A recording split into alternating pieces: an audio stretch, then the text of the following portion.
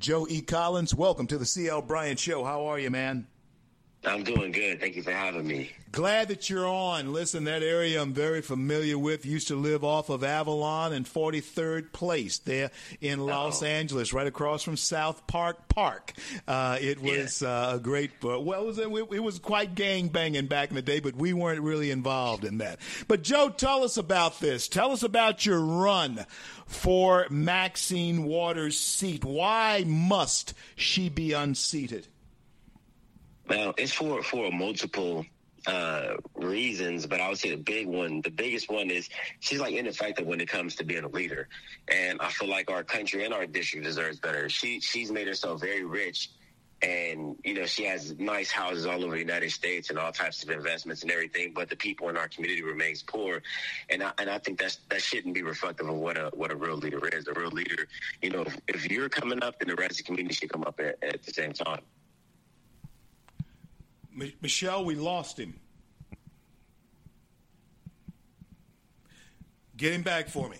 Okay. So, can you hear me? Yes, I hear you now. You're back there now. You're beginning to break up, but you're back now. All right, sorry about that.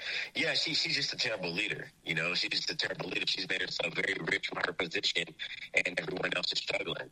And that shouldn't be indicative to what a real leader is. If you're becoming wealthy, then the people in the district should be becoming wealthy at the same time. But it just hasn't been like that. And then she spreads a lot of hatred and violent message, and she's been doing that for a very long time as well. Well, let me ask you this, and Michelle, he's still breaking in and out a little bit.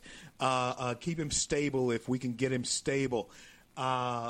Listen, let me ask you this. What has been the strength of her technique as far as the stranglehold that she has put on that office? Because she, as you said, she has done nothing for the community. She has ingratiated herself for certain, but she has done nothing for the community. So it makes a person wonder, what is in her black girl magic that is causing her to have such a stranglehold on that community?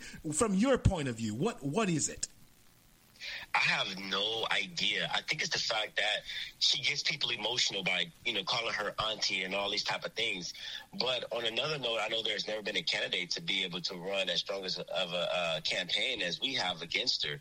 You know, a lot of people have done it to get famous without actually engaging in people and stepping across party lines to talk to people on both sides to find out what it is that we need to do in order to progress our district. And so this is probably the first time where Maxine has actually had the campaign. So I would say, you know, one, she gets people emotional, and two, there hasn't been a candidate of quality to run against her. So let me ask you this. If people are inclined to help you, you have a large audience to speak to. How will they help you? How will they help you in these last moments, these last hours of your campaign? How will they do it?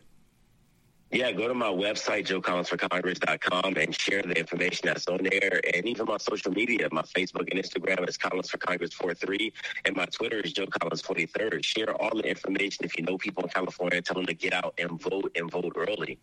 Get out and vote. Vote, friends, vote. Joe, do you see the hold beginning to loosen? Is there an awakening going on in the black community from your perspective? I'd like to think so. And one of the biggest proponents of it, though, is Joe Biden. Everybody knows about Joe Biden and his crime bill, and they couldn't wait for that man to get out of office.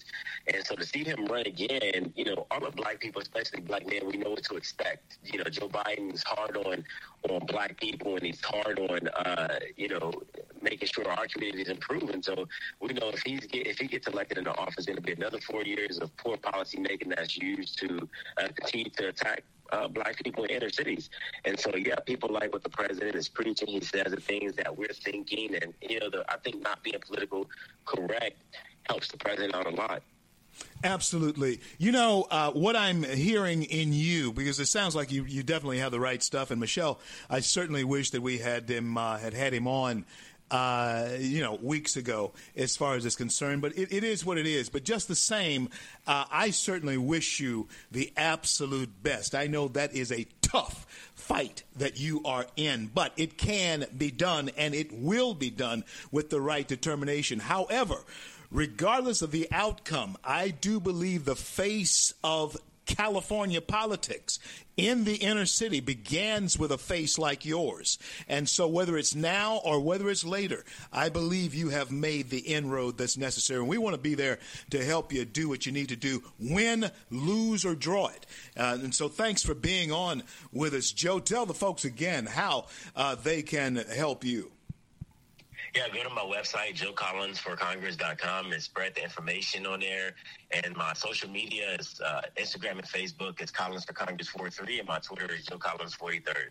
Joe Collins, fight the good fight, man. I know that you will because you are. Thanks for being on with me. Talk to you soon.